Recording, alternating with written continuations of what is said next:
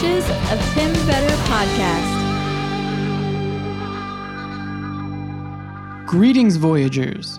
Welcome to the Voyages of Tim Vetter podcast. This is episode number 212. Well, Les and I are here in Louisville, Kentucky. And today was all about food. My guest for today's episode is Chad Cooley. He is the owner over at Mama's Mustard, Pickles, and BBQ. Now, I didn't realize how much of a food city Louisville is. And it is a food city. And there's no one, in my estimation, that knows more about the food scene in the city than Chad. This conversation came together quickly. I reach out to a lot of people in the places that I go to. And the turnaround on this was real quick. I think Chad wrote back to me Sunday. Today is later in the day, Monday. And it just came together. He knows a lot about barbecue, and he's a really, really sweet guy. We feasted. Holy crap, we feasted. We had a sampling of everything. And first of all, so good. Everything with the smoky flavor. But I think part of what made it good was kind of how simple everything was. No fuss, not slathered in sauces, just really good quality barbecue and top-notch bourbons. And Chad treated us so well. And this is the kind of thing, to me, that happens only when traveling, in that I think he sort of recognized like a kinship amongst travelers because he's traveled around the States himself. He said he was bumming around California a while. And so after we ate, it was like, hey, you want to go check out the city? And took us on this like driving tour of all these places. So many incredible homes here in Louisville. And we drove through that and some parks. And we ended up at a brewery. I think it's Gravely?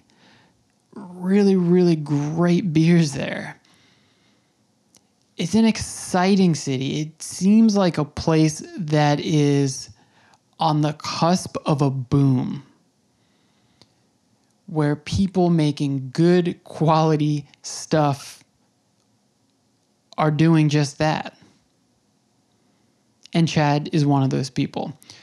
Really excited that we got to know him. The barbecue is delicious, and I think now we have a lifelong friend and fellow Voyager.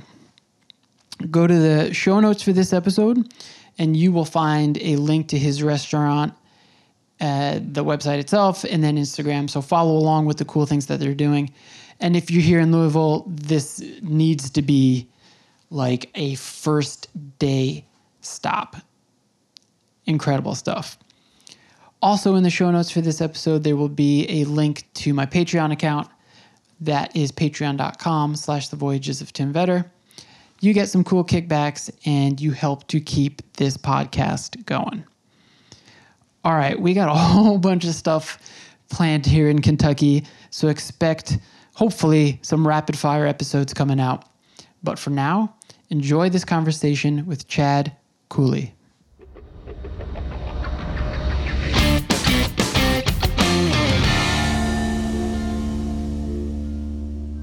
Well, I'm happy that, to be your first podcast. Thank you for trusting me here. What fun. And seriously, thank you. I mean, this space is incredible, and the food was really, really good, so thank you. Thank you. Actually, we were thinking about this earlier. It is Monday, and we're here. And it seems like Mondays in Louisville, everything is closed. Is there a reason for that? No. And not everything's closed on Mondays. There's a few restaurants that are. Generally speaking, I'm not sure where you were that things were closed. Downtown is still a little bit closed up from all the demonstrations with Breonna Taylor debacle. Oh, that maybe. Okay, so we were noticing yesterday that there was a lot of stuff that was closed. There's stuff downtown that hasn't reopened yet from the pandemic and the unrest. Wow. Yeah, I Okay. went for a walk downtown today, and I saw Boarded up a a lot little of bit. boarded up, a Yeah. lot of closed things. But I did see, and maybe just the places I was looking at, a lot of closed on Mondays, and I wondered if it was pandemic related. It is, yeah. There's just not quite enough business to go 7 days a week. You know, and even without the pandemic, a lot of restaurants will be closed Mondays. You know, it's not unusual. Okay. Yeah. I was, obviously Sundays, but Mondays seemed different to us. Sunday's a big day here, For sports and just in general. People go out, they drink, and they eat. Brunch is huge. Sunday's a big play day around here. Okay. You know, and Monday is too, but it's usually for people in the service industry. Okay. Yeah. Are you originally from Kansas? I'm originally from Kansas. Yeah, Wichita originally. Mm-hmm. So we're at Mama's. Mama is your mama. That is my mama. Yeah, indeed. It's her picture on the front. Yeah, I turned it into a cartoon and put her on the menu. So when you were growing up, was she was making barbecue or she was making sauce, right? You know, Mom cooked a lot. She made all kinds of stuff. We had a bunch of different ideas for the name, and eventually we ended up. I just wanted to honor my mama a little bit, but her recipe for the homemade mustard and the bread and butter pickles are from her, and those are key ingredients for us in a lot of the dishes. Did she work in the food world or she just made it? Nope, never, not once. Wow. Just Okay. named it after her to honor my mama. You know, I'm think- a mama's boy. I think I saw on your website that, I guess it was in reference to you, that she used to ship it out in the various places that you live. Yeah, she would always can pickles and mustard and send them to me for Christmas. And I would always run out and try to save it as much as I could because it's delicious. But I'd always run out in a couple months. So what ended up happening is we had a food truck to try to start this. And the food truck we bought, we couldn't get it running and up to code. It took actually 2 years before we were able to get that thing going. And I had a chef on salary and no place to sell any barbecue. So because the food truck wouldn't work. So I had him just making some of my mama's mustard and pickles and just stockpiling jars of it for me. Just to give him something to do. Whoa. Yeah. But, okay, so when I was reading that, I was thinking, I think I saw like you were in Vail, maybe in, was Hawaii on there? Yeah, Vail, Honolulu, L.A. Yeah. Is it okay to ask you what you were doing jumping around the world like that? I was a beach bum. I was a ski bum. I was an actor, which means I was a busboy. But I moved up in the acting ranks to barback. So I was getting some success there. Ah, okay. And so Mom making that stuff was a bit Yeah, care nostalgia. packages. You bet. Something from home. Yeah, a little love. So what did she do outside of Raising making food? 4 ridiculous children. A lot of charity work. And I get a lot of that from her, gardening, cooking. She was a stay-at-home mother for 4 really busy, really silly kids. I got into a lot of trouble. So you don't come from the world of food then either? I do. My dad was in restaurants while I was growing up. And I was working in restaurants while I was traveling around from fun place to fun place. That's one of the nice things about restaurants. You can work just about anywhere. Yeah. And I did, and I used it to travel around. It was a lot of fun, and I love serving people, so it was easy for me. Did you ever think of trying to, or maybe you have, make like a line of products from Mom, like actually sell the pickles and the mustard? Yeah, we tried. Oh, really? We tried, and I spent a fortune trying to get FDA approval. And their website cannot be navigated Really? by anyone, ever. It must have been pieced together from 7 different systems over 50 different years. And I hired 3 different people who were experts at getting FDA approval and stuff. For the life of us, we could never get it done. We just couldn't get it. We couldn't fill out the paperwork online, ever. And nobody could help us do it. I finally just gave up. And you can't, once it's canned, I can't ship it across state lines. Or I can sell it in Kentucky, but I can't ship it anywhere. Well, So- then there goes. They're good laws, but they're strange and they're hard to follow. It's almost as if the government doesn't want you to do it. That's So we find, and we bureaucracy. we were so busy here at the restaurant. I didn't. At some point, it just wasn't worth it. We had plenty to do already. To fund that initial food truck, you had a stake in a horse. Can you explain that? Yeah, Mucho Macho Man. I had originally 5%. My buddy gave me 5% of this horse because some of the other horses we were in on together were horrible. And he felt bad about it. And he says, you know what, just take a little bit of this horse. And I did. And they made me sell 2% a week later for a nice chunk. And so I had 3% of this horse who went on to finish third in the Kentucky Derby, which was amazing. What a treat. That was always my dream. And then he went on to finish second in the Breeders' Cup Classic before winning it the next year. So this horse, and I bet him heavy every time he ran because I love that horse. And so we took the winnings from, I think, one of the bets on that horse and bought the food truck. And then when we started working out of this building here. My buddy owned this bar and he let us work out of his kitchen. And it seemed like every time something broke, the horse would win another race and we'd have enough money to buy some new equipment or something. But Mucho Macho Man, God bless him, and I've got 2 of his babies now racing. He helped us build this place. Yeah, so there's a couple dishes named after him. The Mucho Macho hot fried pickles. All right, so we're obviously from New York. Yeah. We have a place called the Aqueduct that Yeah. has some. He ran at the Belmont that year too. Okay, yeah. So I was there for that. It was lovely. I was actually born on Long Island, so yeah, Okay. we have those places. And but, Saratoga. Don't forget the spa. Okay, Yeah. it's not necessarily like ingrained into New York culture as it is here, right? It's not like it used to be. It used to be huge in New York. Okay. Yeah, I mean, those were legendary tracks. You know, I think earlier in the last century, horse racing was immensely popular. You know, you see the stories about Seabiscuit and Secretariat and how they really helped people from all over the country coping with stuff. It was a lot bigger event than it is today, but it's growing again in popularity. And obviously the Kentucky Derby is rivaled by very few sporting events as far as having fun. Is it all open right now? No, it's not. They are going to have the Kentucky Derby on the first Saturday of May, as they almost always do. This is going to be a little bit limited seating, but there's generally 150 to 170,000 people on a normal Derby day, and there's 120 the day before for the Oaks, and there's 100 the day before that for Thurby, which is a made-up word and a made-up holiday here in Kentucky. So we can't have that many people this year. Must be a massive traditionally, like. Oh, it's crazy.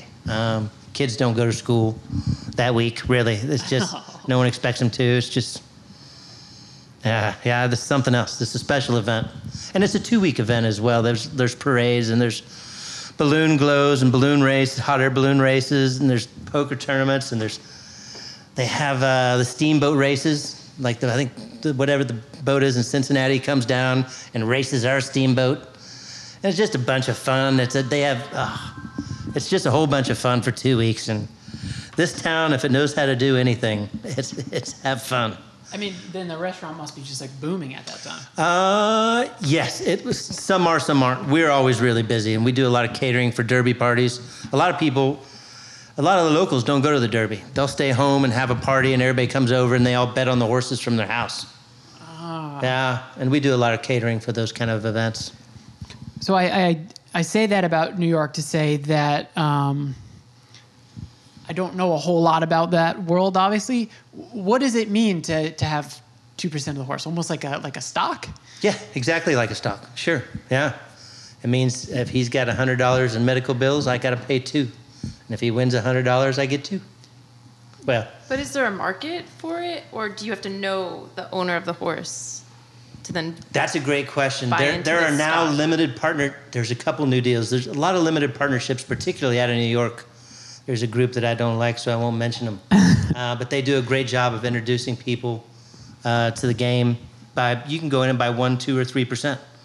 And now they have online, you can buy micro shares of these horses. And actually, the last horse that won the Kentucky Derby, they offered micro shares. You could buy like maybe a share for $100, and you'd have a little itsy bitsy piece, but you still owned part of that horse. And you know what? If you own 1% of a horse, you don't get 1% excited when they win. You're 100% in, and you're able to get in for just a little bit and enjoy all the fun for. And it's an expensive game. It's called the Sport of Kings. It's got somebody trying to get in. Oh, that's okay. Find the other door. Yeah, it's expensive sport. They say if you want to make a small fortune in the horse racing business, start with a big one. So did you then generate enough business through the food truck where you were like, hey, I could jump to brick and mortar? Or? Nope. So no. You're just crazy then. Yeah. Well, what happened is the guy that was running the bar, he went out of business. And ABC, Alcohol Beverage Control, came in and said either we took over the whole building, or we were going to lose our ability to sell beer. And so we took over the whole building, and the rest, as they say, is history. Wow. Yeah, it was an accident. I wasn't trying to get into the barbecue business. So, again, from New York, not a town known for barbecue, even though we were chatting before we were recording about barbecue, because New York has so many transplants, and it's one of the biggest food hubs and food scenes in the world. But there isn't a New York-style barbecue. As far as I'm aware... I don't think there could be. Yeah, right. I really don't. East River barbecue? Maybe. Maybe. But as far as I'm aware, and I'm probably wrong, there isn't a Louisville style. So is it... There is a Kentucky barbecue. Ah, okay. Moonlight Barbecue made smoking mutton famous for a long time. No way. Yeah. Yeah, and that's down... Actually, it's down in western Kentucky, southwestern Kentucky. Yeah, so Moonlight was famous for ages, and it was for smoking mutton, primarily. And they're still around. They've been around forever. So they were known for that. Memphis obviously has their scene. Carolina barbecue, Kansas City barbecue. Texas is its own animal in barbecue, like it is in everything. But anywhere in beef country, which would be Kansas, Oklahoma, Texas, for me, you're going to find good barbecue. That's where it started. It was when you're driving the cattle, it was trail hands that were eating every day or at the end of a long cattle drive. That's where the barbecue came from. So are you doing then like Kansas City style? We are absolutely doing Kansas City style. I have stolen as much from them as I'm able. We studied with a world champion out of Kansas City. His name escapes me at the moment, but we studied with them, went down there, learned everything we could about Kansas City barbecue, and then I just kind of relied on how I thought it should taste. Just from eating all the Kansas City and Texas and Oklahoma barbecue growing up, I had an idea of what it should taste like and what it should look like, and we tried to get as close to that as we could. So for the uninitiated, is Kansas City style like a dry rub? Kansas City style is a dry rub, okay? You just take a collection of herbs and spices and rub it on top of the meat before you smoke it. We use hickory. I'd love to use some apple or some cherry wood for a little flavor, but it's too hard to source in the quantities that we need. In Texas, you'll get a lot of mesquite, which adds a wonderful flavor, but we can't get mesquite up here, so we don't use it. And it's sweet and tangy tomato-based barbecue sauces. Some of these other places will have mustard base, or like in Carolina is a vinegar base. Yeah. I think Memphis is a mustard base. Yeah, I actually used to live in Memphis. Yeah. And so it's really nice to have some good barbecue right now because I haven't been there in a while. I'll tell you, Memphis has great barbecue. Not all these places that are purported to have good barbecue do. But barbecue, I've found it's a lot like some of the other fun things in this world. It doesn't have to be really good to be enjoyable. Oh, one of my favorite barbecue spots in Memphis was A&R Barbecue. And it was really not well known, sort of hole in the wall place, but it was delicious. Oftentimes, South those Memphis, are the best places. highly recommended. Yeah, what was what's the famous place? Central Barbecue. Well, Central Barbecue is good. I'm not saying they're not. I Yeah. also recommend to go there in Memphis, but A&R Barbecue, if you can find it, definitely go. If you can find it. See, that sounds like a good barbecue place Yeah. right there. So, okay, the packaged product business was really difficult to break into. How difficult was it to break into the food scene here? Like, I would imagine there were already barbecue places. There were like, not. Oh. I didn't like any of the barbecue that was being served here. I enjoyed some of it because, like I said, even all barbecue is still enjoyable for the most part. It doesn't have to be great for it to be delicious. I didn't feel like we had anybody doing what we were doing when we started. Since then, we've had a lot of national and regional chains come in and try to do what they do best, and most of them have come and gone for the most part. It's a weird thing about barbecue. It's hard to do a chain barbecue. Although some of them are out there and do well, it's hard to do. It's there's something about the flavor, the atmosphere. You need it. Yeah, well, I'll call it out, and it'll be me who said it. But we have a chain in New York that some people love. I honestly kind of find it gross. It's Dallas Barbecue. I don't know if you've ever been there, Liz. No. People mostly go just for I guess mixed drinks, but it is a really popular place with just really generic, overly saucy stuff to sort of, like you were saying before, hide the mistakes. Yeah. That's a crime in New York. There's so many local businesses. Why do that? Well, yeah, that is true. One thing that, again, I'm not from the world of food, but in talking to so many people on the podcast, sourcing is really important. So, how integral into the food you make is where you're getting your actual meats from? Well, our meats, we're not far from the meat centers of this country. That's true. We've got all the meat plants in Kansas City and Chicago. We're in between those. Iowa isn't far. It's corn-fed beef and pigs and chickens. And obviously there's a lot of agriculture here in Kentucky as well. So our meat comes from pretty close to us. Okay. That makes sense. I want you to, because people can't see this, but we've been chatting and having some bourbon here. So I would imagine that in Kentucky, barbecue and bourbon would have to go hand in hand. Well, bourbon goes hand in hand with everything in Kentucky. So yes, that's true. Would I necessarily drink No, I don't know if it goes with the food, really. I'll have some bourbon afterwards and before. And we have our bourbon slushies, which are good anytime. So, everybody drinks a lot of bourbon around here. It's just a constant. So it's always acceptable. Is that a competitive world? The bourbon world? Yeah. Yeah, of course. Yeah. Yeah, of course. It doesn't... Yeah, and more so all the time. There's so many distilleries. I saw the number of distilleries now in New York State, and it is a ridiculous number of people getting into distilling bourbon. And, with bourbon, it has to age in the barrels for so long that they generally need to do something else while they're waiting for the bourbon to be ready to be bottled. So a lot of times they'll do gin. Really popular. And they'll do some other alcohols while they're waiting for that to go through. But it's an exciting time if you're a bourbon aficionado or connoisseur, because they're testing some boundaries. They're using different barrels. They're using old sherry and port barrels to finish off some of these bourbons, some cognac barrels, and they're getting some really interesting flavors. They're playing around, and it's fun. If you like bourbon, it's a good time to be drinking it. Yeah, it's funny you mentioned New York. I think episode 3 that I did 3-4 years ago when I first started was a place in Brooklyn. There's a few places in Brooklyn now that are all the old industrial kind of stuff. Yeah.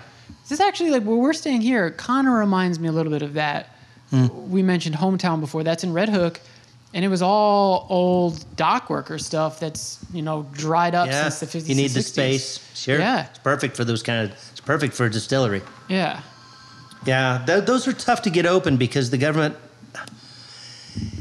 it costs about $1 million to open up a distillery. And I think you have to put up about $500,000 just as a guarantee that you've got $500,000 to set aside before they'll even let you do it. And then, like I said, you have to wait 7 years, give or take, for those barrels to mature. It's so it's not quite like buying a winery, and it's a little bit more expensive than getting your own beer place, your own brewery. But it can be done, and a lot of people are having fun with it, which is nice. Is beer also big here? It is, but we're relatively new to the beer scene. But it's really taken off. I think I just saw something. Somebody had us ranked in the top 5 for craft beer in the country. There's a ton of good places that are doing really great stuff. I think we've caught up to places like Asheville and some of the places in Colorado a little bit. I think we're finally catching up with the beer scenes in some of those places. Do you have any sense as to why that is? Like, I always wonder why in some places, sort of like the artistic and creative hub, it's just there. Like, I don't know if it's actual, like, there are fewer barriers to entry or something like that. That's a great question. One of the main reasons for sure is cost. Louisville's a very inexpensive town. Real estate's inexpensive. I mean, the cost of living here, if you're coming from New York, it's free. Yeah. It literally doesn't cost anything to live here. If you guys toured 1-bedrooms here and saw what, you would say this is ridiculous. And that translates. If you're having to pay a lot of rent to open up a restaurant, it makes it tough. But we've got lots of chefs that just open up their own place. Small places. They're able to get in on a shoestring budget and make it work. And if they work hard and they do well, it grows from there. Yeah, so cost for sure. Yeah, that makes a lot of sense. And then I guess there's the familiar symptom then of, like, trying to prevent, like, once a place gets too popular, all those costs skyrocket. Yeah, we're at the beginning of that right now, for sure. It happened in Nashville. It happened in Austin, Portland, all these smaller towns where you had that kind of creative energy and the growth that was coming from it. And then the big boys see the money to be made. Then they come in and buy up the real estate, and more people move, and then there's traffic, and here we are. Time to go someplace else. Yeah. But Louisville, I've been here 20 years. This is my favorite city in the country, and I've traveled enough to at least have an opinion. It's a really wonderful place to live. Yeah, I had here in my notes, and maybe you just said it, so you could just be like, well, I said it. But obviously, in the collective conscience of people, like, Louisville right now is associated with what happened last year with Breonna Taylor. It's like, if you type in Louisville into Google, like, that's like a lot of the stuff that comes up. And it's something that obviously should be talked about, but I don't think it's something that any city would want to be like, well, that's the thing that we're known for. So maybe you hit on it already, but what makes Louisville special to you? Oh, there's so many things. The weather is fantastic. Yeah, that's true. It doesn't get hot here in the summer, despite what they think. It doesn't get cold here at all in the winter, despite what they'll tell you. There's no wind chill because there's no wind. It gets down to 32. They start complaining we only have 2 plow trucks for the whole city. Whoa. We don't really get snow. And when we get it, the whole city closes down. Yeah. It's really, really funny. You go to the grocery store and you'll see 100 people lined up with bread and milk and cereal. And you're like, what the hell's going on here? And it's like, oh, no. There must be 2 inches of snow predicted for tomorrow. And also, why is that the go-to?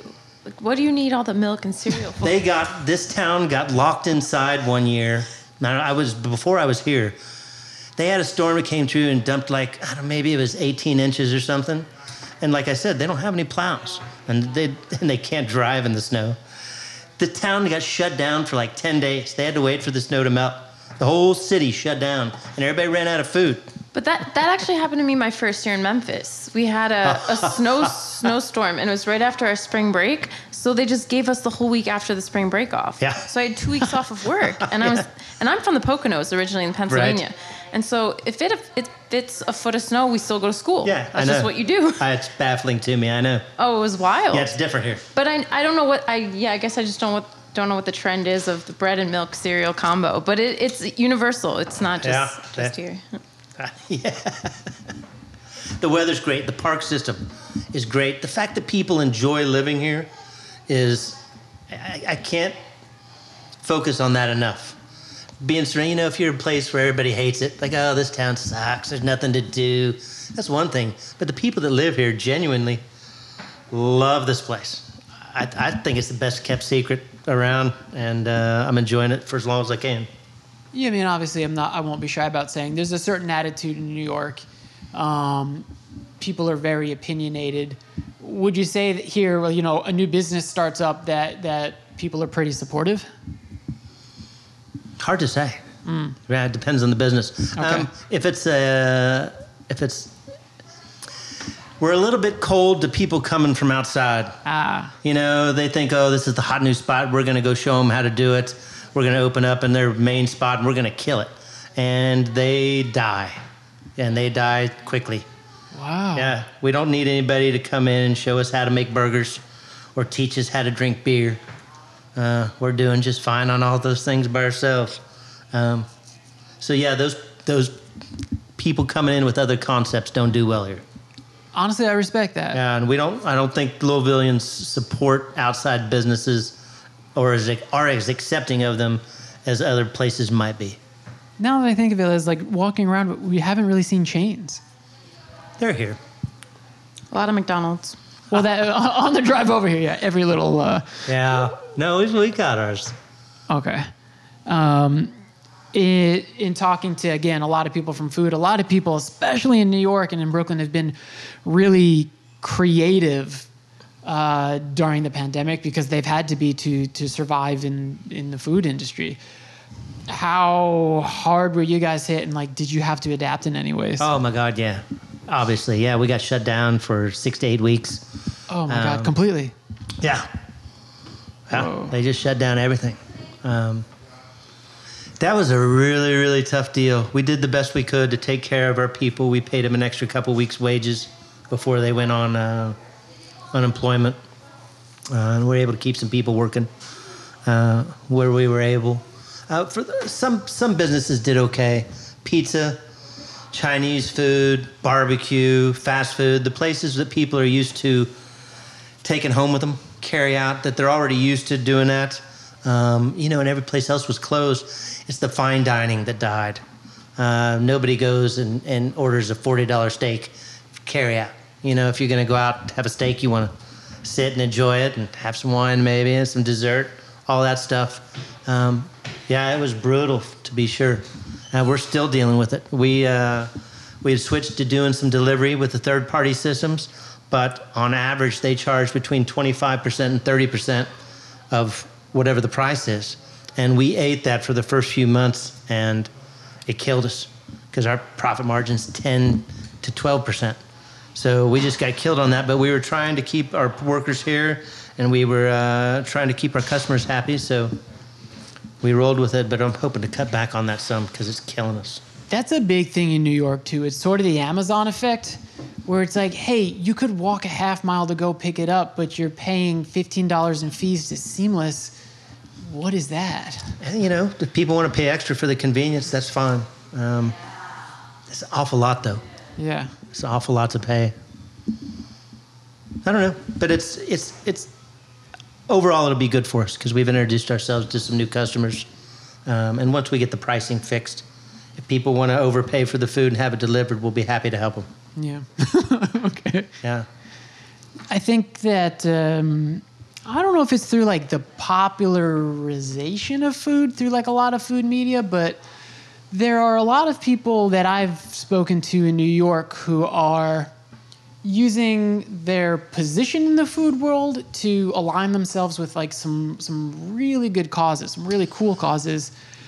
You guys are deep into that, and I'm wondering if you could just talk about what you do and sort of the mindset and choice in doing that. It's funny you should bring that up. Edward Lee, who is... Yeah, I've talked to them. Yeah. Edward is, I believe he's from New York. maybe even Brooklyn, but I won't be quoted. I believe he is. Yeah. He is an absolute unbelievable chef. He's got restaurants here, one in Cincinnati, I think Succotash, in Washington, D.C. Fantastic chef, wonderful guy. He actually comes in here from time to time, get the beef ribs. They switched all of their kitchens to serving meals to people that were out of work and out of money during the pandemic. They served literally millions of meals through their program. It became a national program.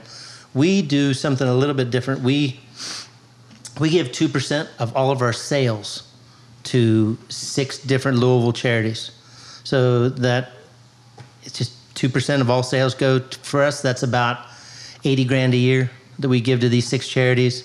And we have people go online to vote for which charity they think it should go to.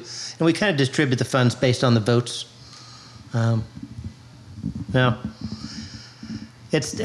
That program's been great for us as well as the charities. The restaurants get hit up for donations and gift cards for every event, every birthday, every charity, everything there is in the city. Is like, let's go to our favorite restaurant, see if they'll give us a gift certificate. So we're fielding these questions all day, and it takes a lot of time and energy to.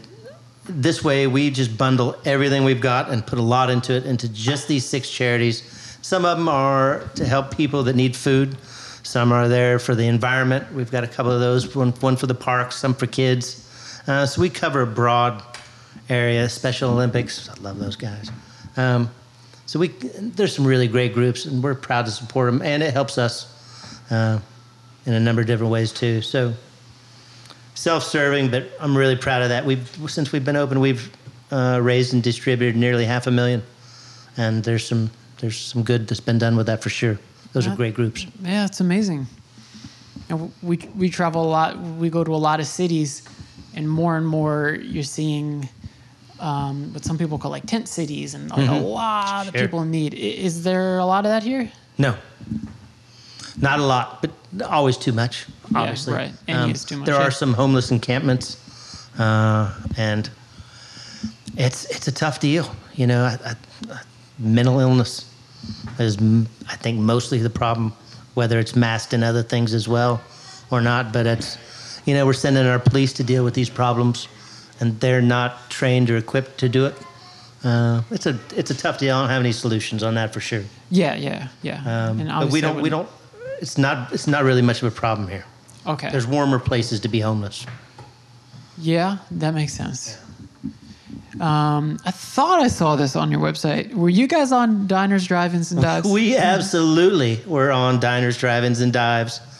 And that episode still shows up every once in a while. And some nights like, why are we this busy on a Tuesday? And it's because it was just on the day before. And we get a huge pop from it. And we get lots of people traveling down on their way to the Gulf from like Michigan and Chicago, Minnesota. They'll stop in. It's a good lunch spot. There's people that go to all of the Triple D restaurants. Like anytime they go to a new town, they go to the restaurants to check them out. And they're usually really, really good. I mean, they kind of, they figure out which of the places are good, and that's who they feature for the most part. So I'd feel comfortable going to any of the Triple D restaurants that have been on there, but that was a lot of fun. So they just reached out to you and they're like, hey, we'd like to come by and feature you. They reached out and interviewed us and talked to us a little bit to make sure they hadn't made a mistake, Yeah. And I was on the fence about whether or not to do it because I'm an idiot. That was so good for us and helped us so much. I'm really grateful for that. He's been really great to small businesses. I wish. Actually, during this pandemic, right? Didn't he give away like quite a bit of money in support? Can you imagine going around from town to town and 3 small businesses at a time? You turn their fortunes around overnight. The busboys make more money. The waitstaff makes more money. You have to hire more people for the kitchen. Everybody makes more money. The owner makes more money. To leave a wake of success in small business behind you, like Guy Fieri's done, I can't think of a more rewarding way to spend your work life. I was going to make that point exactly. Like, listen, being from New York, New York has an ego problem, and so he's not always looked as the coolest guy, right? And he got torn to pieces with his restaurant when it opened up. The reviews, very ill-fated. If you didn't torch him in the reviews, you'd have gotten torched. Right. And one of my heroes, honestly, is Anthony Bourdain. I gush about him all the time on here. Wasn't so kind about Guy Fieri's image. But 100%, like, I think we're like all in agreement here. First of all, pandemic aside, like, he raised I think it was millions. But yeah, featuring only small businesses in places that possibly, like, aren't very popular. I think the pandemic has showed people, like, all these other jobs that are connected to food, and putting in a good word can make all the difference in people's livelihoods. He's changed a lot of lives with his show. Yeah. You'll never hear me say anything bad about that guy. Yeah, that's really cool. But he started, when they started filming, and I might have had a couple bourbons before it started. Of course. And he starts off by, I think the first thing he said was, so you guys smoke horses. What kind of rub do you use? He said something like that. I was like, oh my God, did he just talk about barbecue and horses? Like, no, stop, cut. That's it. You can't say something like that. You're going to get me killed. Talking about barbecue and horses in Louisville. He was making a joke? Yes, he was making a joke, but you can't make that joke. Yeah. I think IKEA sells horse meat. Mortified. I didn't ever watch the episode. I don't know. Yeah. You've never seen it? I haven't actually seen it. No, I don't want to see myself on there. Yeah, but I hear it was lovely. Yeah. So, okay, you have 2 locations now. What's, like, do you think about the future? What's the next project, or? We'll probably open another one. I've got some people I want to take care of. Some people have been with us for a long time. Are going to get some ownership. And I want to raise some more money for charity. My goal is $1 million. And I've got some other goals. And like I said, I like serving people. We've got 1 million people in this city, more or less, if you count everybody on the outskirts. And I want them all to be able to get some of my barbecue if they want some. So yeah, we're still moving and growing. Yeah. Well, every business starts somewhere. Is there the potential to move out of city, out of state, to expand that way? Not for me. I'm too lazy. But if anybody's out there listening and wants to open a good barbecue place somewhere else, call me. I'll hook you up. It won't cost you anything. We'll get you going. But yeah, I'm not doing it. I'm about done. It's funny because I was thinking about this. The last episode I did was with this organization in New York called the Coffee Project, and they're incredible. I think they are the only like coffee education program in New York City. Nice. Where they teach about roasting and flavors and aromatics, and it's incredible. And at the end of like, they've worked so hard from scratch. Again, like self-taught, self-made. And I'm an idiot at the end of this episode. I'm just like, so what's next? And they're like, nothing. We're happy, dude. Yeah, we did. I'm just like, yeah. Why is my mindset always more? Westernization. Yeah, it's like, it's very, I guess, like capitalism-minded, but yeah. Well, I mean, if you can do it, why wouldn't you? I've got some other things I want to do, but yeah. But I guess maybe you're thinking even like teaching, right? Passing on what you've learned from business, from barbecue to someone else, even if it doesn't mean you yourself are expanding. No, yeah, I'd love to. Listen, I would kind of like to be able to. Honestly, I'd like to be able to help people become restaurant owners. That would give me the greatest personal satisfaction. But that's so hard. It's so hard to judge who's going to be able, who can work in a restaurant, who can't. To some extent, you either got it or you don't. It's like stand-up comedy. You can't teach someone how to be funny. You can give them ideas, but you can either go up there and do it or you can't. There's not a lot of in between on that one. Practice helps, but yeah. So it's just so hard to judge. I don't know. I'd be willing to help anybody that wanted to learn. That's for sure. And I'm hoping that some of my people go on to do their own things as well, but the ones that stay will end up, hopefully they won't listen to this, but if they stay long enough, they'll probably end up getting some ownership here too. I overlooked one thing that we were chatting about on the way over here that I forgot to ask you. And then, I'll wrap this for you, but how does one get the title of pitmaster? You know what? That's a well-earned title that doesn't really exist anymore. you used to have to keep the fire at different temperatures in different parts of the grill, okay? Whoa. Because things were cooking and finishing at different temperatures. And generally, it was an open fire over charcoal or wood. These days, it's gas. I mean, we're smoking with wood, but the heat is controlled by gas and computers.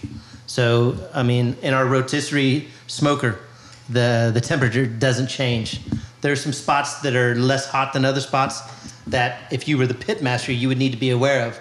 But originally, you'd be cooking on 2 or 3 different heats on one fire across a big grill. And if you didn't know what you were doing, if you were not a master, you could easily mess up a lot of meat.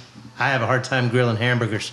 So those old pit masters that would feed hundreds of people a night on that one 3-tiered fire, those guys were amazing. And that's one of the reasons there weren't more barbecue places before. I expect to see an explosion of barbecue over the next 10, 15 years. There's a lot of places that have horrible barbecue and are just dying for a place. And now you don't need a pit master.